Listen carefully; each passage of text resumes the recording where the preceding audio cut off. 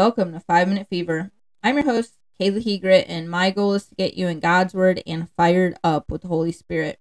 So what a case of the Mondays already. So I know I haven't been getting up or super early lately for these podcasts, and today I decided, hey, I'm going to try to get up earlier. Maybe not as early as I would normally get up, but earlier. So I tried to get up earlier, and I tried to record this whole episode, and I was so excited. I'm like, yes, finally recorded early.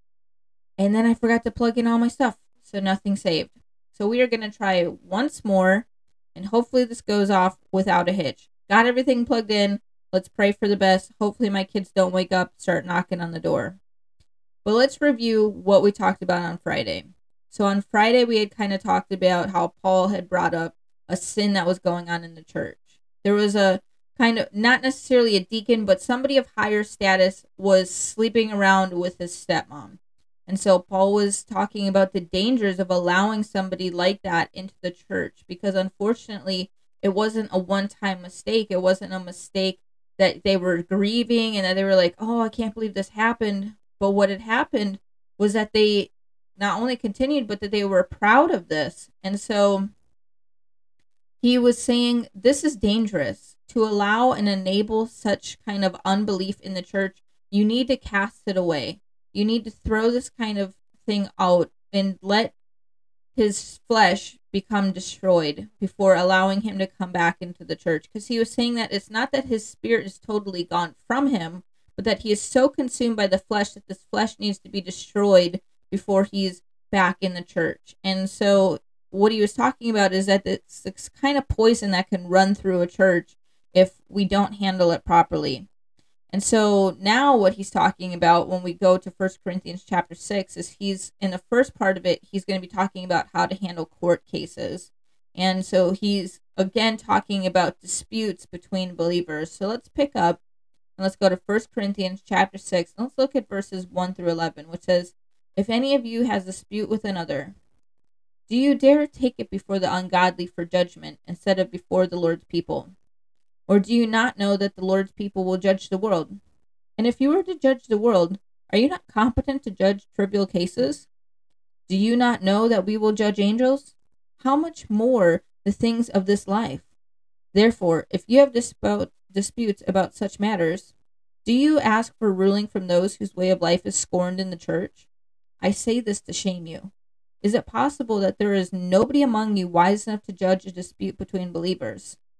But instead, one brother takes another to court, and this in front of unbelievers. The very fact that you have lawsuits among you means you have been completely defeated already. Why not rather be wronged? Why not rather be cheated?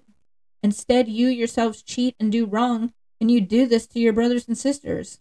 Or do you not know that wrongdoers will not inherit the kingdom of God? Do not be deceived. Neither the sexually immoral, nor idolaters, nor adulterers, nor men who have sex with men, nor thieves, nor the greedy, nor drunkards, nor slanderers, nor swindlers will inherit the kingdom of God. And that is what some of you were. But you were washed, you were sanctified, you were justified in the name of the Lord Jesus Christ and by the Spirit of our God. So, what this passage reminds me of is really the time of Moses. That's the first thing that gets brought up to my mind when I'm reading this. And why is because Moses, during the time of the Israelites, when they were sitting in the wilderness and they were waiting to go to the promised land, is he sat and he judged all the cases. All day long, he would judge these cases until one day it was brought up to him like, hey, you can't bear this burden anymore. So you need to elect people to help you judge all these cases because they're trivial. Some of these are trivial. So he elected people to not only judge people of 10 and then people of 100 and people of 1,000, but he created this whole court system for the Israelites, for believers. And so here, I think Paul is trying to bring this up. Like, is there nobody among our own ranks and that we could handle our court cases for? Because what happens is we are giving our way the power of the church to unbelievers is really what the case comes down to. And what happens is when we have this division amongst ourselves, that doesn't present a unified image to unbelievers who are already having a rocky enough time accepting Christ. And so here we are showing them that we're not a safe people because we fight and we quarrel among each other. We're not showing the same love and grace that Jesus Christ shows us with each other when we present these court cases.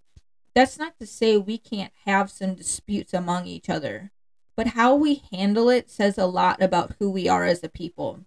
And so could you imagine if we had a church system? Because we don't in America, and I speak of America specifically because we do have some listeners that listen across the world. And so in the Church of America, we do not let the church handle our disputes. We do exactly what Paul is talking about, and we let the world judge us. But could you imagine if we gave that power to the church, that we gave it back to our own people, that we said, hey, we have this dispute among our brother, that we have this dispute among our sister. Could you handle this for us? Could you imagine the kind of world that we would have that would have the love and the compassion of Christ and the wise judgment of God to be able to speak into our lives and into our situations in a way that would edify us? Could you just imagine that kind of world? We don't do that, though. We instead take it to this court system, which is judged by worldly standards, which is judged by man-made laws, not God-made laws. And we allow this, and we accept this. And what happens is we create this division not only between ourselves as brothers and sisters in Christ, but we create a further division from the world in Christ as well, because it doesn't show this presented opportunity of love and compassion and mercy.